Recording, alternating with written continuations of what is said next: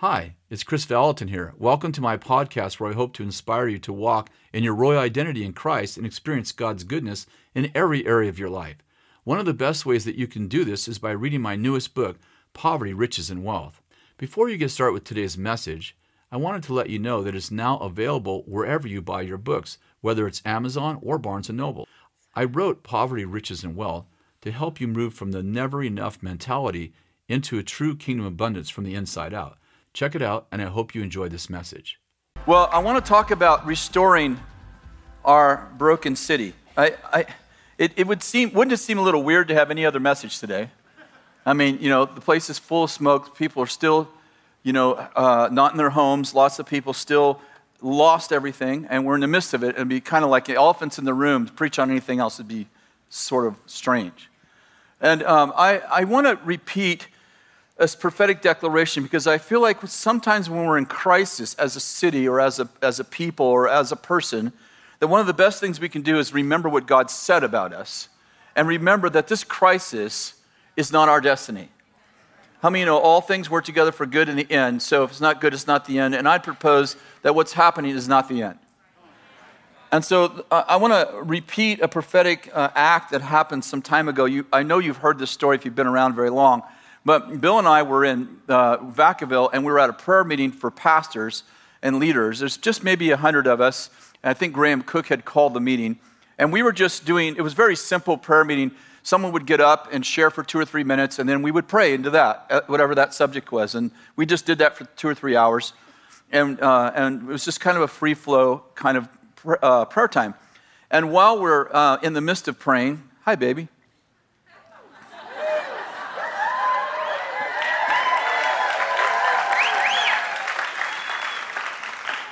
This is my woman.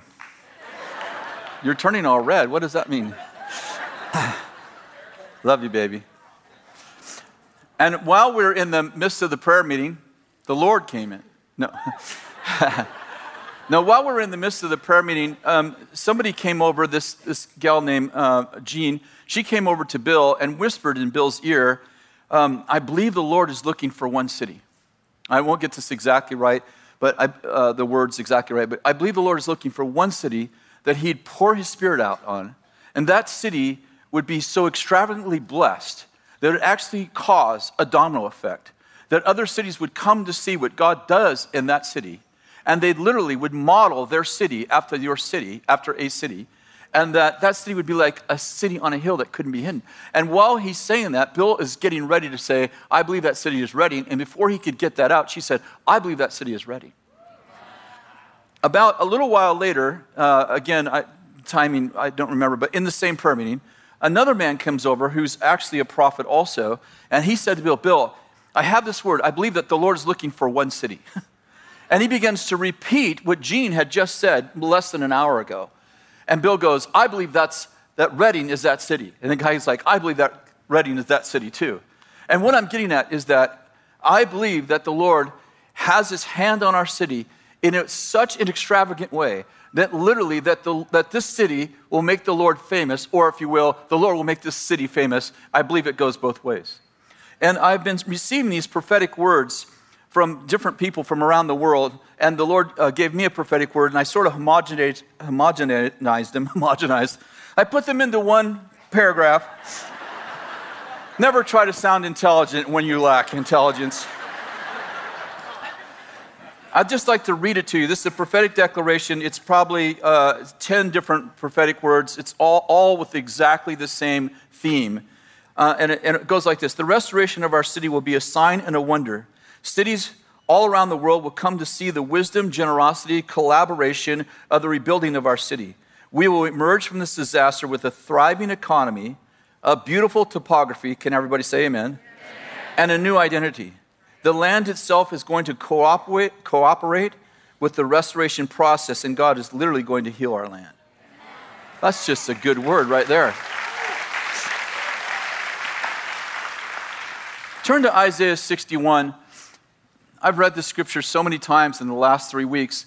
When I was a brand new believer, about a year old, the Lord actually gave me this scripture, Isaiah 61. I didn't know much about the Bible at the time, but how many of you have a life message. Like you have lots of messages, but you have a life message. How many of you have a life message? How many of you have a life verse or a few verses that are like, you like the Bible, but these verses are really your verses? Sorry. Isaiah 61 is verses 1 through 4 are my life verses. You can borrow them, but you cannot steal them.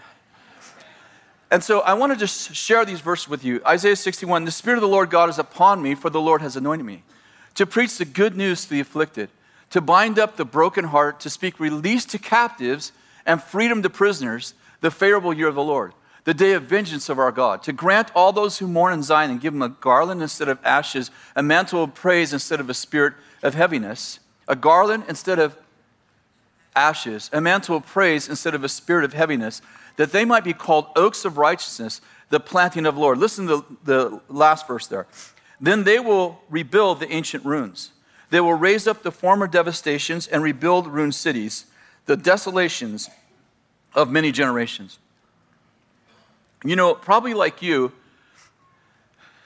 your friends around the world hear about Redding and the fire, and they start writing you, right? They're like, "Are you okay? Is your family okay? Did you have to evacuate?" I was going to say, "Did you get evicted?"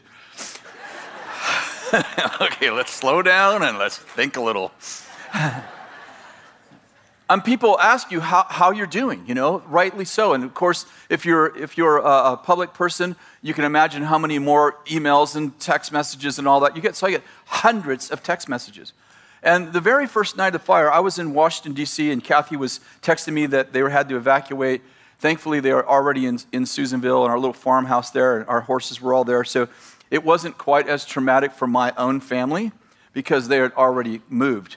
But I was thinking about, and you know, everybody was like, the fire was moving. There was the uncertainty of like, how bad is this going to get? And of course, it was getting really bad. And so after I talked to Kathy, I was just praying, and something came over me. I'm going to try to describe it.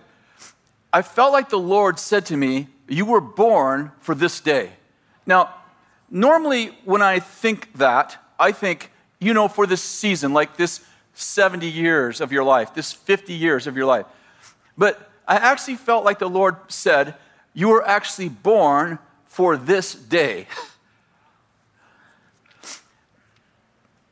And it reminded me of Isaiah 61. That was the verses that the Lord gave me as a young man, as an 18-year-old boy.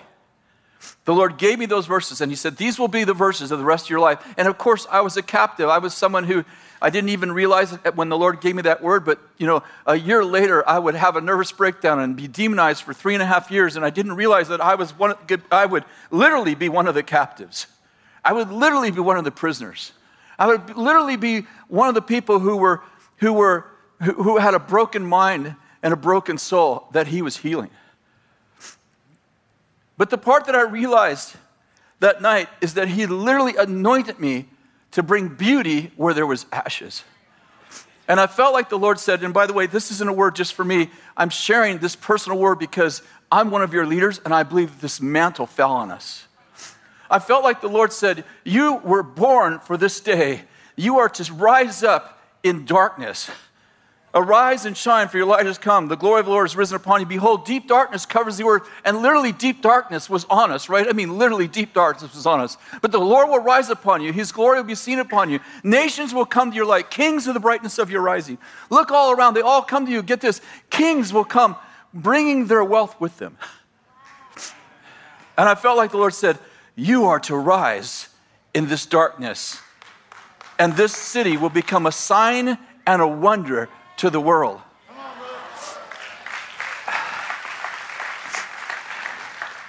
And I began to think about the restoration of our city. And by the way, how many understand that the first 3 verses are talking about the broken, the captive, the prisoner, the depressed, the discouraged. And God says that he's going to heal them. And then verse 4 says, "And then they shall return." Who? The broken, the captive, the prisoner. Are you with me? The people who were broken, who got well, suddenly became the rebuilders of the broken city. How many understand when God heals you, it's onto a bigger purpose? If God heals you of depression, how many know the goal isn't to sit at home and sipping suds and being thankful that you're healed of depression? The goal is to go give it to somebody else. The goal is to go find other depressed people and say, hey, the testimony of Jesus is the spirit of prophecy. If he did it for me, he'll do it for you. I remember when I've told this story so many times, but when the Lord released me from the demonic oppression, which was 3.5 years, I remember driving my car. I can remember this scene as if it was yesterday. I was driving my car. I was one day out of torment. One day. I had my mind back for one day. And I said to the devil, you will be sorry that you messed with the wrong person for 3.5 years, because I will set every single person free and let them know you are a powerless liar.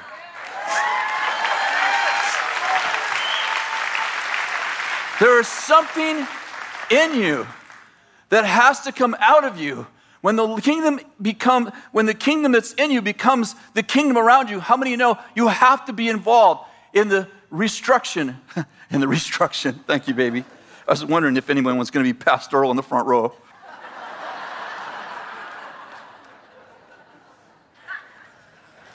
Thank you. Hopefully it's all good. It's going to be a little late if it's not. But anyway, once God heals you, it's so that you can be a healer. Once God delivers you, it's so that you can be a deliverer. Once God restores you, it's so that you'll be a restorer. I'm saying if you have a testimony, you have something to give. I want to just walk us through a couple of verses. Isaiah 61 says, and to grant all those who mourn in Zion. I was thinking about it this morning. Like FEMA is granting people money who have lost things. By the way, you should get in on that. You only have 60 days from the time they declare it to be a disaster to get some FEMA money if you're qualified. But they have grants. But we've been anointed to grant. We can literally grant people things. Beauty for ashes. The oil of joy for mourning. I actually have something to grant people. You look at me with that stupid look. I don't know what that look means, but once in a while, the Bethel look is. Where do I sign up for that? Do you remember Jesus when he sent his disciples out? And he sends them out and he says, listen, I want you, when you go to a city, I don't want you to go from house to house. I want you to go to one house. Remember the story? And he says, and when you get there, I want you to release your peace. And if people that are there are not people of peace, I want you to take it back. Have you ever read that and you're like, how the heck does that work? You know, you go over someone's house and you're like, whoosh. And you're like, kids are still fighting. I'm leaving. Shaking off dust.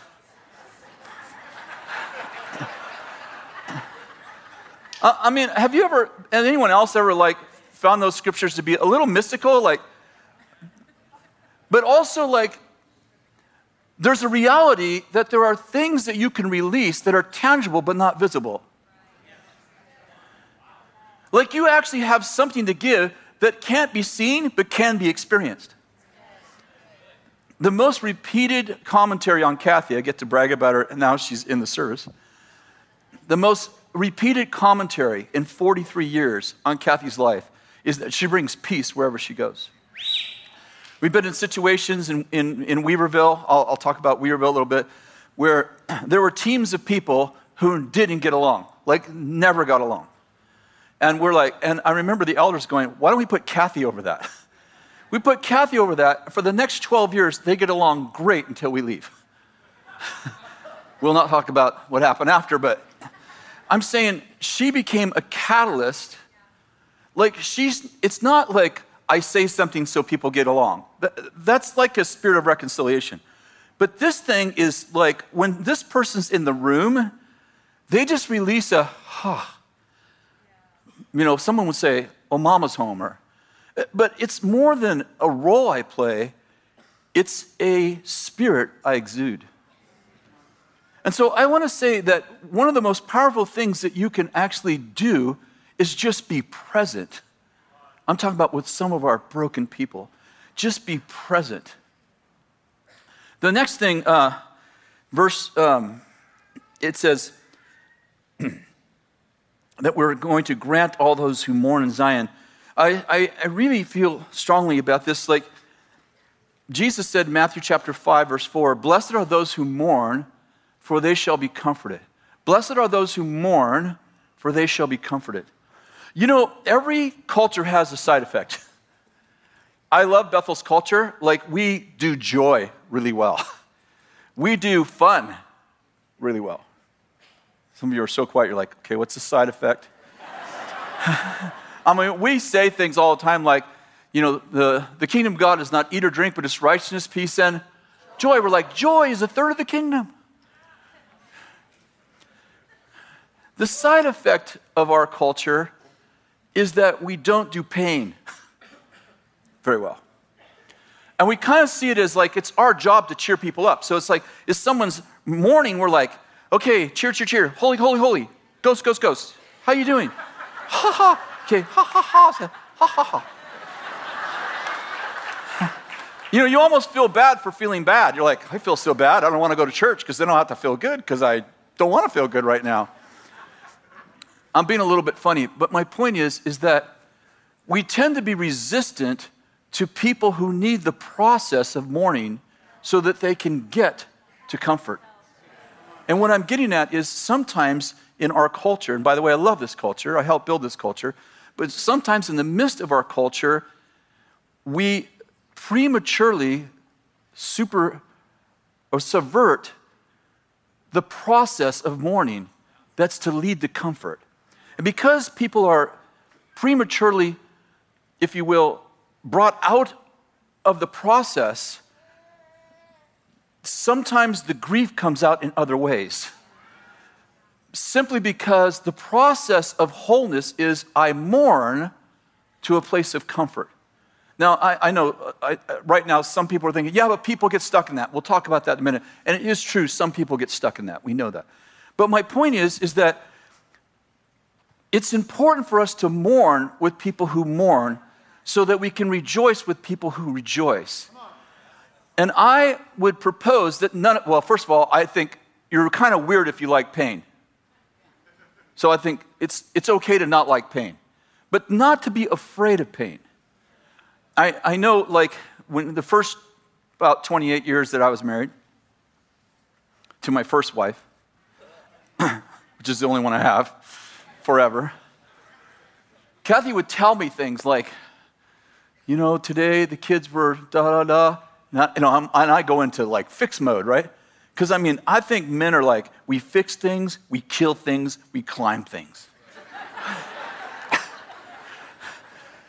So Kathy would tell me a story, and I would just immediately go into, okay, those are my 3 categories of things I'm good at. And I start moving in, you know, let's get this tank out of the shop here. And she'd be like, I don't want you to fix it. And I'd be like, why did you tell me then? Like, why would you tell me about something if you don't want me to fix it? You know, and she'd say things like, when I tell you about the kids, then you're going to go out and kill them. By the way, because we're streaming, not literally kill them. Punish them severely, but not kill them. And I just didn't have any value for, if you share it, you must want me to do something about it. And she's saying, I want you to be in it with me. I want you to have empathy and compassion for the situation. I'm not asking you to fix it. For literally at least half of our marriage, I did not get that. Now when she shares, I'm like, okay.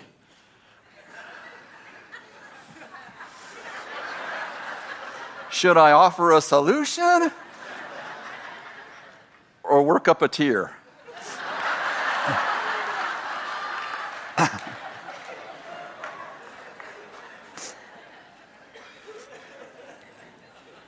I'd propose that a lot of our city is in the midst of this cycle.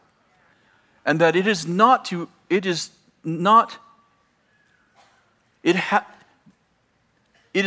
premature to try to get people out of this cycle. They don't need to be cheered up. There's going to be people in different places. Most people don't need to be cheered up. They need you to jump in their pain and say, I get you. I understand you, and not try to fix them. If you're anything like me, if I see a situation that there's pain involved in and I don't have a solution, I tend to not want to be involved in it. Someone loses a child. What do you say? Well, I can tell you, if you come up with an answer in the middle of your pain, it won't be the right one anyway, because the answer will just be to take care of your pain. So I want to say that our city needs you, but they don't necessarily need you to be the answer man or the answer woman. They just need you to be there with them. In Psalms chapter 126, verse 5, it says, those who sow in tears, do you know this verse? Shall reap with joyful shouting.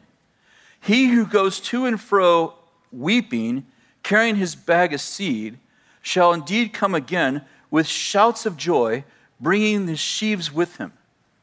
Here's what I wrote about this. God often irrigates the seeds of extreme blessing of our next season with the tears of mourning in the one we're in now. This is a beautiful picture in the agricultural age of someone who's literally sowing their field with seed while they weep. Now, there's a couple of things to think through. Probably they're sowing with tears because the seed they're sowing, they probably need to eat.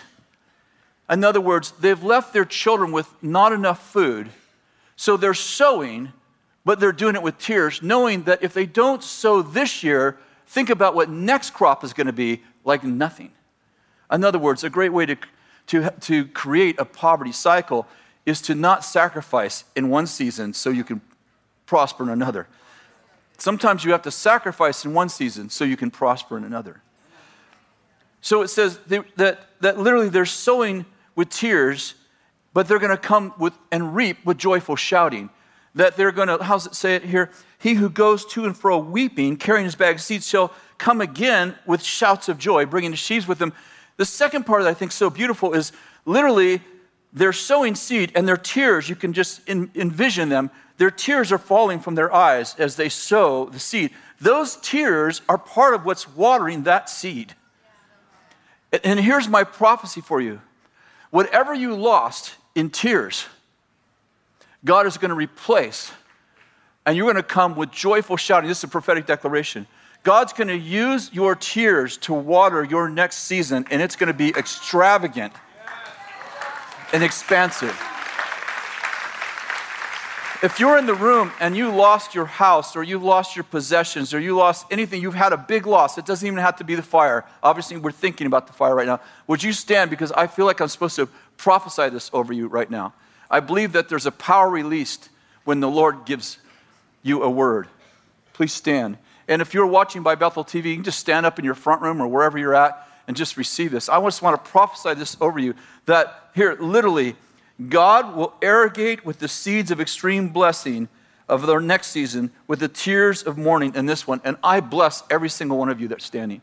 I bless your season. I bless this time of mourning that not only would you be comforted, but the next season would be extravagant, like the catching of fish that breaks nets. That literally, if you lost a house, you'd get a better one. That if you've lost possessions, you would even get better ones. That even those of you that have heirlooms and you've lost things like that, that literally your relatives, your friends would send you better ones. I bless that in you in Jesus' name. Amen. Amen.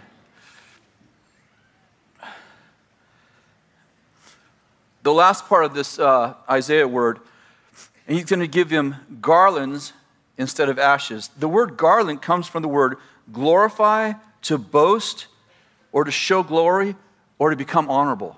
Literally, God's saying, your ashes are going to be your boast. The point that he's making in Isaiah is that God's going to do something so powerful out of your ashes. The testimony is going to be so powerful out of your ashes, you're literally going to boast about the way God saved you. You're literally going to boast, you're actually going to brag about how God delivered you and the testimony is going to be so powerful, it'll be a part of the book of your life. That's a good word. Much better than your response. No, too late. Brought my encouragement with me. I want to talk a little bit about the actual restoration of our city. Turn to Nehemiah. We got a few minutes. Nehemiah his name means comforter. I've taught on the book of Nehemiah probably 10 times here. It's one of my favorite books. His name means comforter. And he is tasked with the restoration of the walls and gates of a city, which we'll talk about in a minute. But how many of you understand the Holy Spirit's called comforter? And Nehemiah is responsible for the restoring of the walls and the gates. And Isaiah 60 says, you'll call your walls salvation and your gates praise. How many of you understand that in the story of Nehemiah is actually a beautiful picture of how the Holy Spirit works in our lives? That he's restoring our walls of salvation and he's restoring our access places, our gates. So Nehemiah hears about the destruction of the walls of his city when he's serving King Ahasuerus, which is the king that Esther served.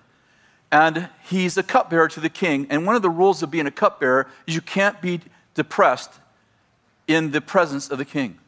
Nehemiah hears from his brother that the walls are torn down, that the city's really in destruction, even though they've rebuilt the temple of Solomon's temple. They've rebuilt the temple. And so Nehemiah hears about this, and he's very sad. He's serving the king. He's trying to not act unhappy, but it's not working. And the king says to him in a harsh way, what is this sadness? Why are you sad in the presence of the king? And he says to the king, I've just heard that my hometown, my city is broken down. The walls are burning with fire, and there's destruction everywhere. How many of you understand when we're talking about walls and gates of a city in the Old Testament, we're not talking about your fence between you and your neighbor's yard. We're talking about homeland security. We're talking about these walls and gates. You can imagine, remember in New Orleans when the levee broke and there was looting everywhere? We're talking about a city that's completely open to thieves and looting. The city is in turmoil. So he says to the king, he tells the king the situation, and the king immediately changes his attitude and says, what can I do for you? And Nehemiah, I love this, Nehemiah does this 1-minute prayer. He said, I asked the Lord what I should do. And he said to the king, I would that you would send me back to restore the walls, and I'll come back in this given amount of time. And the king says, okay, you are commissioned to go back and restore the walls of your city. Isn't it beautiful that the king commissions the Holy Spirit? I don't know if you got that. In chapter 2, in the process of Nehemiah's restoration process, verse 7, he's having a conversation with the king. He said, I said to the king, if it pleases the king, let letters be given to me for the governors of the provinces beyond the river, that they may allow me to pass through until I've come to Judea. And he goes on to say, can you send a letter to Ashban, the keeper of the king's forest? And can you send a letter to the kings around the area of Jerusalem and ask them to help me? I thought this was really beautiful. So the king sends letters to other kings saying, hey, I'm sending Nehemiah. Can you give him some lumber? Can you give him some servants? Hey, can you let him pass through your country so he doesn't have to go all the way around? And other kings are with them, with Nehemiah, because the king has made a decree that the favor of the king is on Nehemiah. Are you with me? I was reading that story when the fires broke out, and I was thinking about everybody on our team. We have a big team, 700 employees, 400 interns, and lots of volunteers. Thank you for all those people who volunteered in here from all over the world. So beautiful. So thankful. I got off a plane and 200 Australians got off the planes, flew into San Francisco. Did you see that? To come and help our firefighters. Amazing. Anyway, story after story. I'll talk a little bit more about that in a minute. But I was thinking about how Nehemiah asked the king to send letters to other kings and help. And I just had this, kind of epiphany. There are times to leverage the favor that's on your life.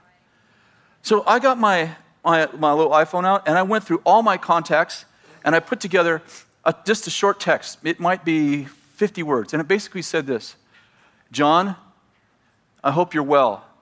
Our city's on fire, and we're in a crisis. I don't know if Bethel's ever asked for help before. I don't think I ever have. We're usually on the giving side. But right now, we're in tremendous need, and we're in a bad crisis. And frankly, we need your help. would it be possible for you to help us? We're trying to raise $1 million to give $1,000 to everyone who's lost everything in the fire, just as a way to help just the bare minimums. And I sent 40 of those text messages out to the kings that I know, leaders of cities, leaders of churches, leaders of movements. And within hours, people began to respond. I want to tell you about a few of them. Joyce Meyer's ministry called us before I texted them and David Myers called and said, Chris, how can we help you? We see you're in a crisis. They sent us $125,000. Gateway Church sent us $100,000. TBN, you know TBN Network? Sent us $100,000 and they didn't even get my text. Covenant Church in Texas sent us $50,000. Catch the Fire sent us $45,000. Rodney Howard Brown sent us $20,000. Bethel Cleveland sent us $15,000. Grace Church in Franklin took last week's offering, the entire offering, and sent us to us $70,000. I mean, I could just read you Sojourn Church, Word of Life Church, Bethel Church of Atlanta, Faith Church, Dream Center brought 2 containers of supplies and gave us an offering. Just people from everywhere. Lisa and John Brevier sent money to us. Just people from everywhere. Yeah, can we just thank them?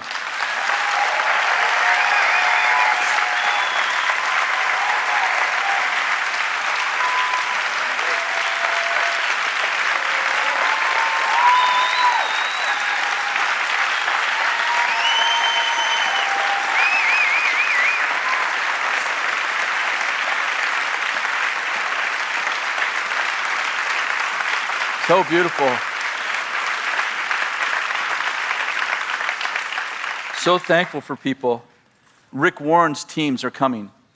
We have more teams coming from all over the place. And it's just something special when people, kings, reach out and help us. I'm so thankful for them. This is part of the restoration process that we reach out where we have favor and we say, can you help us? How many know it's not for us, it's for our own city? $1.2 million came in 4 days.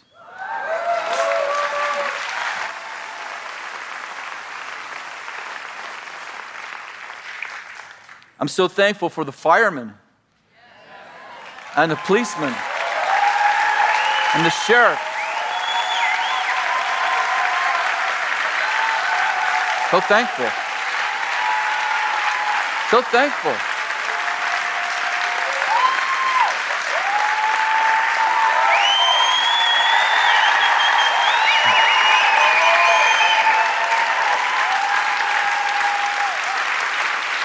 Beautiful.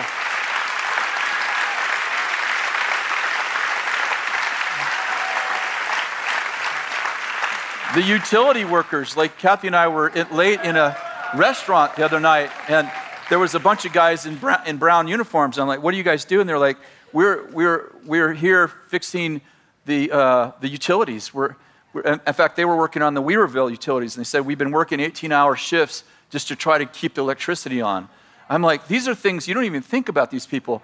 There was a story about the water system in Reading. And evidently there's 3 different water stations that we have, and one of them was under siege, and all the employees left, but the manager of that place just went out and cut down all the trees around there and saved the water system in Reading by himself. That's crazy.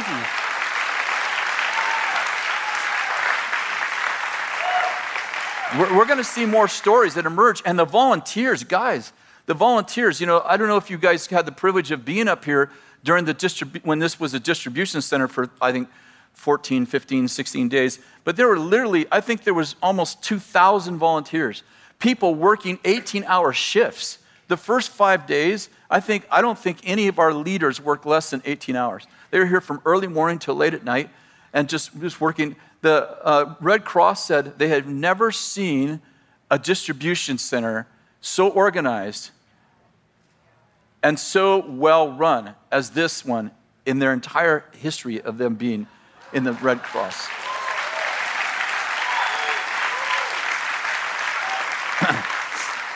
I was thankful for our governor. We haven't seen eye to eye on everything, but I was thankful for him and our president. You know, they're actually, you know, kind of famous for not getting along, and yet they put aside their differences and brought in federal aid. And I'm so thankful for all those times. And so we got to make sure that we stay thankful. We were in a restaurant. This is probably a week ago. We were in a restaurant, and there was a bunch of firemen in there, like 50 or 60 of them in different groups. And when they got up to leave in different groups at different times. And as the first group got up to leave, everybody in the restaurant spontaneously got up and just started clapping for them. Each group as they left. And we get outside, and one of the firemen said, I've been a fireman for 23 years, and I've never been honored like this anywhere in the community. We have restaurants that are literally feeding people. I think From the Hearth is feeding people still. It's just crazy. I think Joe Wong gave 1,000, 3,000 meals out. I mean, these people all over just doing amazing stuff. Like, our city is going to be famous for the restoration of...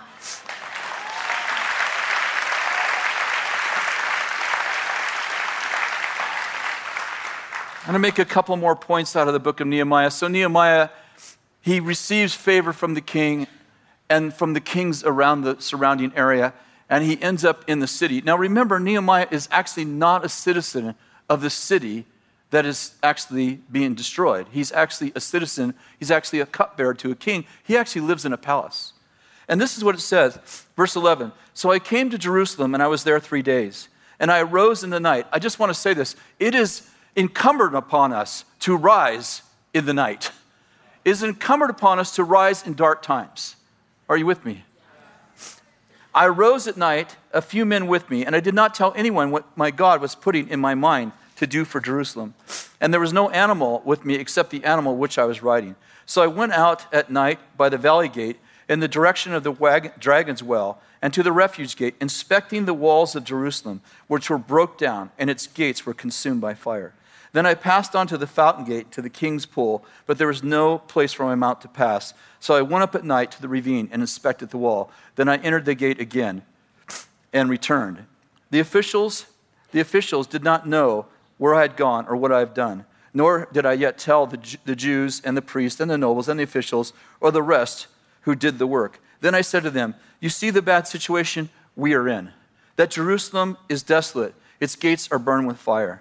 Now let us rebuild the wall of Jerusalem so that we'll no longer be a reproach.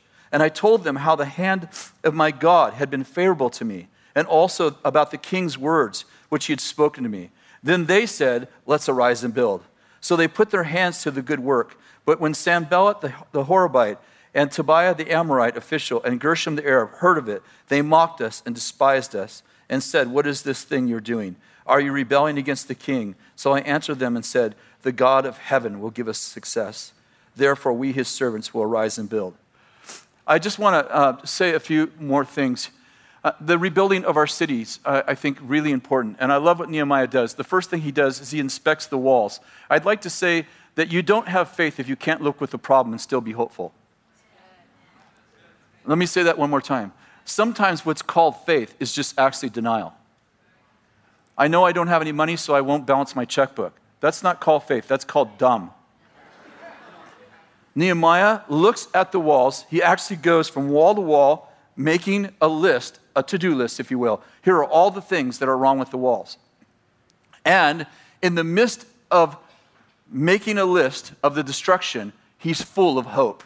Help me understand, when you can look at your problem and you have hope, that's real faith right there. And then he says to the officials, after he makes this list, he tells them about the bad situation we are in.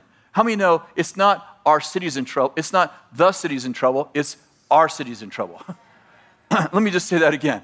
It's not that the city's in trouble. It's that our city's in trouble. I propose that you're not going to fix what you don't take ownership of. So I love that he says, do you see the tough situation that we are in? And I want to remind you again, Nehemiah is not in a bad situation. He doesn't even live there. But he makes the situation, he makes the problem his problem. And thirdly, he reminds them of the things that God did already. Hey, these kings gave us lumber. These servants are coming to help us. These guys are bringing stones. These guys let us pass through their country. And he's recounting that the favor of God is on them to fix this crisis. And when he says all that, they say, let's arise and build. There's something of courage that comes in to the people when other people go, we can do this. Let me tell you why. God is with us. The favor of God is on us. The success of God is for us. But I want to tell you one more thing we need to be aware of. Not to make us fearful, but how many understand that when we arise in dark seasons, there will be pushback? When you arise to rebuild, there'll be the Sanballats and the Tobias. There'll be the people, Tobiah means good for nothing. There'll be the good for nothings that rise against you. I want to say that if you aren't resisted, you're probably not doing anything worth resisting. One of my favorite quotes is, I think Bill came up with it, if you don't run into a demon once in a while, you might be going the same way. I love it. I'll finish by just telling you the rest of the story. As they start to rebuild the wall, they are suddenly resisted. And the people who are rebuilding become terrified. Now remember that the walls have been broken down for 114 years. For 72 years, they've tried to rebuild these walls. They have contracted this job out many times. 72 years, they've not rebuilt one wall and not set up one gate in 72 years. What they couldn't do in 72 years, Nehemiah did in 52 days. Is that amazing? Here's what he did, and I think this is a real model for us. So immediately they started to rebuild the walls and figured out right away it wasn't going to work because as they built, the workers got terrified. So Nehemiah said, okay, this is what we're going to do. Listen, time out, stop the wall building. And he takes all the people and he stations them in the wall to rebuild the wall that's by their house. So now he allots, okay, the Johnson family, you're over there. Okay, you guys live over there? Okay, you rebuild that wall over there. Okay, the Jones family, you're over here. You're going to build the wall right next to your house. So that the wall, the work of the wall is actually benefiting you directly. The next thing he does, he goes, okay, we're not just going to have men doing this. From now on, we're doing this in families. He gives everybody a sword. And he goes, here's what you're going to do. You're going to work with one hand, and you're going to hold the sword with the other. And then you're going to take shifts. If it takes two hands, you're going to have one person working, and you're going to have these, and you're going to have other members of the family with swords protecting the worker. Then you're going to reverse, and he's going to do the work, and he's going to hold the sword. So everyone has a sword, and everyone has, if you will, a hammer. When the enemy saw the way families protected the workers, and the way the workers were the families, it says they lost heart. Is that good? They lost heart. I love this part. In chapter 4 of Nehemiah, well, they begin to get really mad, and they say to Nehemiah, "You're a loser. You know, we're telling the king we're going to kill you at night." He's going through all this stuff, and they say to Nehemiah, this is one of my favorite parts. Now it was reported to Sanballat, Tobiah, the Gershom, and the rest of the enemies that had rebuilt the wall, and no breach remained in it, although we hadn't set up the doors and the gates yet. Then Sanballat and Gershom sent a message saying, "Come, let us meet together in Cherem, in the plain of Ono." But they were planning to harm me. I like that he wanted to meet with them in Ono. I'd like to make a big suggestion. Don't go down into the valley of Ono, or you will know why they called it Ono. And Nehemiah sends this message to them. I love this. "I'm doing a great work, and I cannot come down to you. Why should the work stop while I leave and come down to you?" They go on to try to scare him some more, and he says this, and I love this. "Should a man like me be afraid?" And then he goes, "I will not be afraid." And it says, and when Nehemiah said, "I will not be afraid," when he chose to not be afraid, he says, "Then I discerned that the Lord had not sent them." Until he chose courage, he didn't know if the voice was God or not. It says, and when I chose courage, I knew that they did not speak from the Lord. And then it goes on to say, and we finished the work in the month of Elul in 52 days. I'd like to propose a few things. One, this is a family affair. I know that we all want to protect our children from the crisis our city's in, and I'd propose the best thing we can do is expose our children appropriately to the miracle that we're a part of. Secondly, I think it's important that we make this a family affair, that every single member of our family, from the youngest to the oldest, has a part in the restoration of our city. Whether it's making a sandwich for a worker, or taking water to people who are in trouble, or ashing out, which we have this opportunity. I think we talked to you earlier in the service about being on a team, or handing out groceries, or whatever the situation needs. How many know this is not a 1-month thing, the next 2 years? Whatever it is our city needs, that we find out and we make ourselves available. And the last thing I'll say is this. The greatest crisis in things like this are not, well, of course, the loss of life is the greatest. So sorry that we've lost 8 people in our city. I mean, what do you say about that? Like, that's an eternal crisis. But often, the trauma from lost homes is bigger than the rebuilding of a structure. So it's really important that we get into the lives of people and we mourn with them, that we help them. And I want to say this. I wrote these 4 things down real quickly. Be helpful, be thankful, be helpful, be hopeful, and be powerful. Sometimes when we have a crisis like this, we feel powerless. And I want to say this. You're not powerless. You're not powerless. Yes, you might have been a victim, but how many understand that now you're a victor? And so I want us to pray. Would you all stand, please? And just finish with this. Be thankful, be helpful, be hopeful, and be powerful. Just grab a hand right now.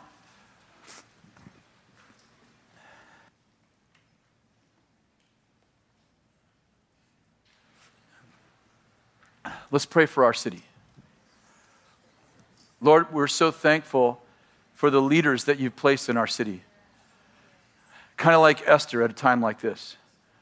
And Lord, we're thankful that you entrusted us with this city. And Lord, I pray that you would inspire every single person in this room and every single person watching us by Bethel TV, all of our family everywhere. The kings that are with us would actually be lending their strength to our city. And that literally what should take years would actually be done in months and be done in such an excellent way that people would say, there must be a God. I bless every single person in this room, watching by Bethel TV, and in our city. In Jesus' name, amen. God bless you. Thank you so very much.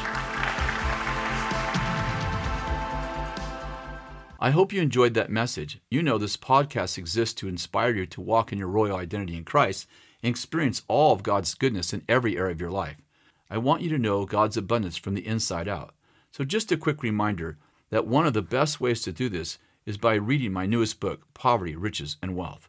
It's just released and now available for purchase wherever you buy your books. Check it out if you're tired of living with the never enough mindset and want to move into experiencing the wealth of heaven regardless of your circumstances. Don't forget to let me know what you think. Thanks for listening, and I hope you have a blessed day.